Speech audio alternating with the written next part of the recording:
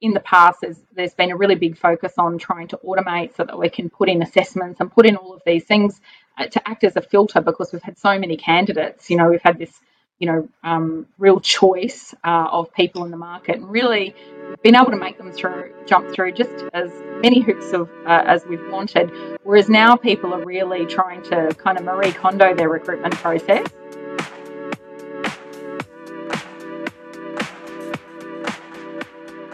Our next guest runs the biggest and most successful talent event in Australia and New Zealand. She has been in talent acquisition and attraction for around 20 years, wearing many different hats, from recruitment manager to brand acquisition manager, head of L&D and general manager. She's often rubbing shoulders with incredible humans who lead high-performing talent traction teams, all of whom are looking to introduce innovation to attract or retain talent within their organisation. Noted in her LinkedIn profile as a Swiss Army knife of talent, Jo Vohland, welcome to Talent Pleasers. Thanks, David. Yes, Swiss Army knife does attract a lot of comments from people that connect with me on LinkedIn. I love it. It's so true, though. You do so much. It's great to have you on the program. For those who don't know who ATC Events are, can you tell us a little bit about ATC? Yeah, so look, ATC stands for the Australasian Talent Conference, and 15 years ago it was just the side hustle. It was, it was the thing that, Trevor and Kevin, who are the founders of ATC, put together because there were HR events and there were agency events, but there wasn't really anything for this sort of, emerging internal talent acquisition function that we've just seen really escalate and expand in the last 15 years. And so they put together their first event, and over the years, it's just become the main gig now. We've known each other for a few years. I always enjoy your company. We were just talking a little bit offline, and you referred to, talent pools reflecting more like talent puddles in a market like this. Yes, well, I can't claim authorship of that quote. That was the wonderful Neil Gunning. When I was writing the State of Talent Acquisition report, we'd surveyed 144 different talent teams, and I called a lot of people in TA and interviewed them to add context to the report, and so that's the quote that Neil provided. I hope he doesn't mind me identifying him. Just move over, Neil. Don't worry, own it, Jo. But yeah, when we said that on the digital event, it resonated with so many people. A lot of people come up to me and went, "Oh my God, that just really is how we are feeling. It is a talent puddle. We're really, really struggling in the market at the moment." So, you work with and liaise with many talent teams. Just made mention of the state of talent in the market. The report that you did, which is a really big undertaking. What are all the innovative ways that you're seeing organisations in terms of them introducing strategies to secure talent in a market like this? Yeah, look, some teams have been preparing for a really long time, preparing in the sense of just resetting and adjusting the expectations of the business in terms of what you can expect in a market like this. For people who have been in talent for a long time, we have operated in a market like that. We thought it was going to be similar to what we'd experienced in the past, but everyone I have spoken to has certainly said they have never seen the market quite like this. This is the worst, which is why I kind of labelled it, the perfect talent storm that we're in at the moment, because there's no one problem, there's no one solution. It's a real multitude of issues that people are facing. And so what are we predicting? Are we predicting it's just going to get worse, or there's light at the end of the tunnel? And look, again, it depends on so many factors. I think we've just been waiting to see what the US is going to do in terms of their financial position. What that's going to do to the market. I mean, things could continue to be tough for a while, unless the US crashes the market, and then it'll be a whole other market again. So I think this is the not to use the old phrase too much, but the VUCA sort of environment that we're in, volatile, uncertain, complex and ambiguous, that we just need to keep finding and navigating our way through and be ready for it to change again on a dime. So I think in terms of how they're approaching it, going back to your original question, there's a lot of resetting of expectations. There's a lot of shifting resources into different directions. So like in the past, there's been a really big focus on trying to automate so that we can put in assessments and put in all of these things to act as a filter, because we've had so many candidates. We've had this, real choice of people in the market, and really we've been able to make them jump through just as many hoops as we've wanted, whereas now people are really trying to kind of Marie Kondo their recruitment process. And if it doesn't spark joy, don't keep it, because, as quick as a candidate becomes available and shows some interest, they're gone again just like that. And there's always someone else willing to fast track and act faster. So I think people are really looking at their processes saying, well, which bits do we really, really need? And, how can we provide a better experience, and how can we move faster? But I think, there's a lot of mistrust in the market. There's a lot of people, a lot of candidates, they've been to the puppet show, they've seen the strings, they think they're joining this amazing culture, and then they get in there and it's the exact opposite of what they were promised and what they expected. So with trust being low, I think going with employee referrals is a really smart choice, because that's a social proofed introduction. If I have a friend working at an organisation and they say firsthand, I've experienced it, this is a great place to work and here's the reasons why, then, that's a person and a message that I can trust in, versus an external brand message by a marketer that is obviously, there to try and sell you something.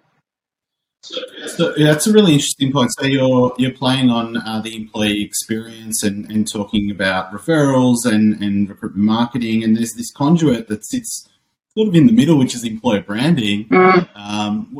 Where do you see the role of employer branding, the role that they're going to play in the near future? Oh, look, the super important role they need to play at the moment is really helping the candidate to do their due diligence and their research really quickly.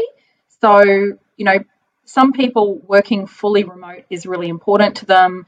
Being able to go in or out of or to some people, they don't want to work at home anymore. They want to be in the office. Like, what are my choices, and how much autonomy do I have over that? So are you going to dictate that I have to be in the office Monday, Wednesday, Friday, or can I come in as it pleases me because, I play soccer on a Tuesday and you're telling me I have to be in the office on a Tuesday? That doesn't really work for me.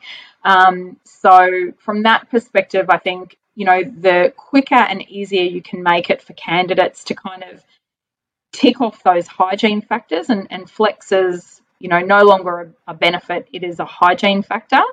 But I think it's the autonomy over flexibility is where the rubber is going to hit the road. And they're the sorts of things that people want to find out pretty quickly and easily. I think a talent leader was saying to me that flex is the first question candidates ask, but when it comes to their decisions, it's salary. Yeah, right. And in terms, you touched on referrals. If someone doesn't know anyone within the organisation, but they've got some sort of brand affiliation, it could be that they've, Nike's knocking on their door and they've always wanted to. I know I'd be really excited if it was Nike, but there could be some other brand affiliation that they have. How should companies go about communicating their brand? What are some of the quick wins that they might be able to have outside of the things that are really, really important, but to help them with the candidate experience? I think this is where those consumer companies, as you were mentioning, if it was Nike, there are some people out there. Karen in our team is a massive sneaker fan. I mean, she has a ridiculous amount of sneakers. And some of them stay in the box forever, and some of them she wears, but only on certain surfaces. I mean, that's not me, but I'm quite sure if her favourite shoe company came knocking, that would be the opportunity that would make her look, right. So I think from a consumer perspective, I mean, they've got access to large amounts of data that they should be able to then have the consumer marketing team and the recruitment team really working together to sort of say, how can we really capitalise on some of that positive brand, customer sentiment. I guess we probably, no offence to the banks, we need you to be safe and secure and, do all those kind of things, but it doesn't really elicit the same kind of, desire as, some kind of retail brand that you might be particularly attracted to. So I just think it's a different situation for everyone, but I think, every employee from the trust factor that works there needs to be looking to their network and their network's network to be able to tell that brand story, to be able to share what it's like working there and how wonderful it is, to be able to celebrate when new people are coming in, and then from a marketer's perspective, to be able to boost those stories. So, if I share it with my network of, 10,000 people, but if you're talking about maybe the accountant in the organisation, maybe their LinkedIn network is only 900 people, right? I mean, my role is to connect with people, whereas, if you're an accountant, maybe not. So how do you actually then boost that accountant's wonderful positive experience in the organisation and get that in front of other accountants? That's a very easy, simple, programmatic advertising, boosting, whatever you want to call it, opportunity there for talent teams that I see some people delving into, but not as many as they could, for sure. Yeah. So lots of people like watching this program. We do talk about video. What's the role of video that it will play in enabling companies to tell those stories? Yeah, look, I think, short, sharp, fun, engaging videos, a day in the life of, the testimonials that people can do. I mean, really, having that available, on your careers page. I mean, sometimes the careers page is just the most hidden page on the website. Now, at the moment, as soon as you shift market, one of the first conversations you should be having is to say, how can we make our careers page more targeted? How can we make it more visible? How can we make it more engaging? And to be able to share that. So when you're sharing, quite often people are sharing their ad that they've advertised somewhere versus you've got this stuff on your careers page. Bring people in, and then the further that goes, you've obviously got all of your ads and all of your roles there, and you go, oh, I know somebody who is an operations manager, I'll shoot this over to someone. So I think, people need to make better use of their careers pages and better use of their employees to tell great stories. I agree. I think one of the things that's really missing from most career websites is the ability to communicate the culture and values within the organisation. And I think there is a real benefit to communicating those really important things to improve the candidate experience. What do you think is a win or two that they could have? You mentioned people want to know about salaries, they want to know about the flexibility in work. What about diversity and inclusion? Is that an important and hot topic in a market like this? Look, absolutely. I think anyone looking to work somewhere is doing their own level of due diligence. For some people, it's around flex. For some people, it's about, what is the culture going to be like? I have been in a room at a leadership retreat, 150 leaders in this massive organisation. I was one of 3 women in the room. So, okay. I really felt that. I felt that the entertainment was all football related. I felt that the, away activity was, golf or fishing, and it, it was very geared to the majority. And so I think, that's the basic due diligence most people want to do is get an understanding of, can I thrive here? Am I, am I going to be? Are there people like me who work within the company? Yeah, absolutely. Yeah. Because I think work is one of those things where, you do your job, but you want to connect with people. You want to know that, you can, people will understand you. And they don't necessarily need to, be you or look like you or those kind of things for that to happen. But you've got to find a way to really get that across, and for most people to understand that this is a place where, you're going to be safe, you're going to be happy, and you can thrive. Well, I think it would certainly increase the talent puddle if people did hone in on their career side and turn it more into a pool, hopefully. Well, and so that's the thing with a talent pool, right? Is do we have the same amount of people we've always had in Australia? Yes and no. I mean, we've had a lot of people return to home country. Like, there's 250 million people in the world working outside of their home country. So from a global mobility perspective, humans have been on the move for a long, long time now. And it's never been easier to be on the move or as cheap to be on the move as it is in modern times. And so, the issue that we've got at the moment is some people have returned home. We've got international students doing courses here at Australian universities, but they're dialing in and doing it remotely. So people who would normally pick up all of those hospitality jobs, this is why we see top restaurants trying to pay $90 an hour to get someone to wash the dishes and go, I can't find anyone to wash the dishes.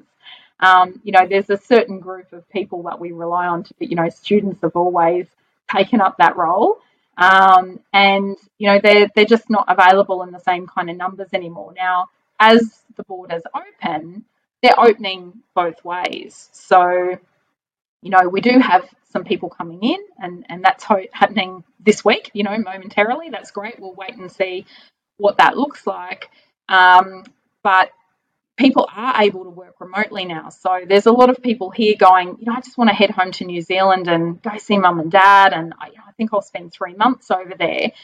From a resignation perspective, organisations need to be holding on to as much great talent as they can at the moment. So how can they make those things happen without breaking the law? Because anywhere where you're using the roads, essentially they want you to pay tax. So if you're over there and you're not here, then that country wants you paying tax. And, you need to make sure that you've got your occupational health and safety, workplace health and safety coverage, that you're abiding by local laws. Like, obviously in the US, a lot of people have healthcare built into, their salary and things like that. So it's a simple prospect to say, go work from anywhere. But it's not without its challenges, and they're new areas, much like vaccination policies. This is a new area that both HR and talent need to be working on to make sure they have a solid plan around this. Out of curiosity, did that come out in the state of talent that you just did, or is that something that you think that companies will evolve into just to open up their market a little bit more to attract talent? Maybe, and I'm thinking when I'm hearing what you're saying is that they do need to be looking overseas, making sure they comply, obviously, but they're trying to attract the very best talent, which might not be in their local city, but it could be in Singapore with a friendly. I mean, we've all seen that people, no, you have to be in Melbourne. The team's in Melbourne. You have to be in Melbourne. And now all of a sudden they're saying, you could probably be in Sydney or Brisbane, but just still be on the East Coast sort of thing. Whereas companies need to be looking at this in a much bigger way and saying, if Google have a huge amount of talent offshore in India, and that talent is good enough to work for Google, chances are it's good enough to work for your organisation too. So, there are more abundant talent markets for certain skills. I mean, there's a lot of people here in Australia looking for native React developers. There are only so many of them here onshore. So it's a pretty kind of like simple equation to say, where do they all live? Where are they? We've never had more access to data. I could pull up HiTool or one of those tools in front of me right now and have that data at my fingertips within about 15 seconds. So I think, talent teams have got it good in the sense that there is access to so much data. There's access to so much information. We're in the cloud now, so there's access to people being able to work from anywhere in the world. But these are new challenges and hurdles that, we just need to kind of step across to get there. But also doing the bigger picture thinking to sort of say, like, let's not set ourselves up for future heartache. If you've got somebody and they're moving somewhere with a much lower cost of living, at what point in time do you start paying them in local currency? I mean, if they just want to go and have a working holiday and be away for 3 months and they're still renting or paying their mortgage here in Australia, you obviously still want to make sure they can maintain that lifestyle. But once someone makes that move for a longer period of time, or even in the sense of in the US, you want to work in Kansas or you want to work in New York, there's a different cost of living there. So if you relocate one of your New York employees to Kansas and they keep their New York salary and then you hire someone local in Kansas and you pay them the local market, there's not a ton of pay equity there. So, organisations in Australia are still working so hard to try and fix the gender and diverse pay gap. We're not there yet. My fear with salary wars on at the moment is that who are these people that are negotiating aggressively and getting the big increases, and what is that doing to your pay gap? And so, in that hierarchy of what's important to your organisation, is that pay equality first? Is it delivery of talent second? Is it the other way around? These are all kind of scenarios, and I think the scenario planning is something that talent teams just need. You need thinking time. Everyone's so busy at the moment, and I think my observation would just be that they just need far more resources to be able to slow down and do some really great and creative thinking around this, versus people who are really approaching burnout. They're very, very tired. They're very overworked. When it comes to creativity and accuracy in combination, I don't know that working 60 hours a week is a magic combination to arrive at that place.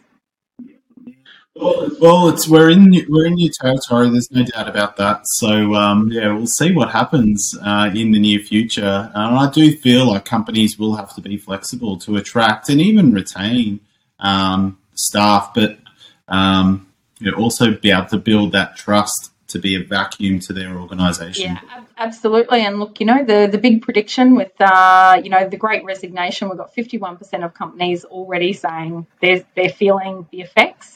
But the futurists slate it for March. So let's catch back up in March and see if it came true. Let's do it. Well, thanks, Jo, for joining me on Talent Places. Oh, you're very welcome. Thanks for having me.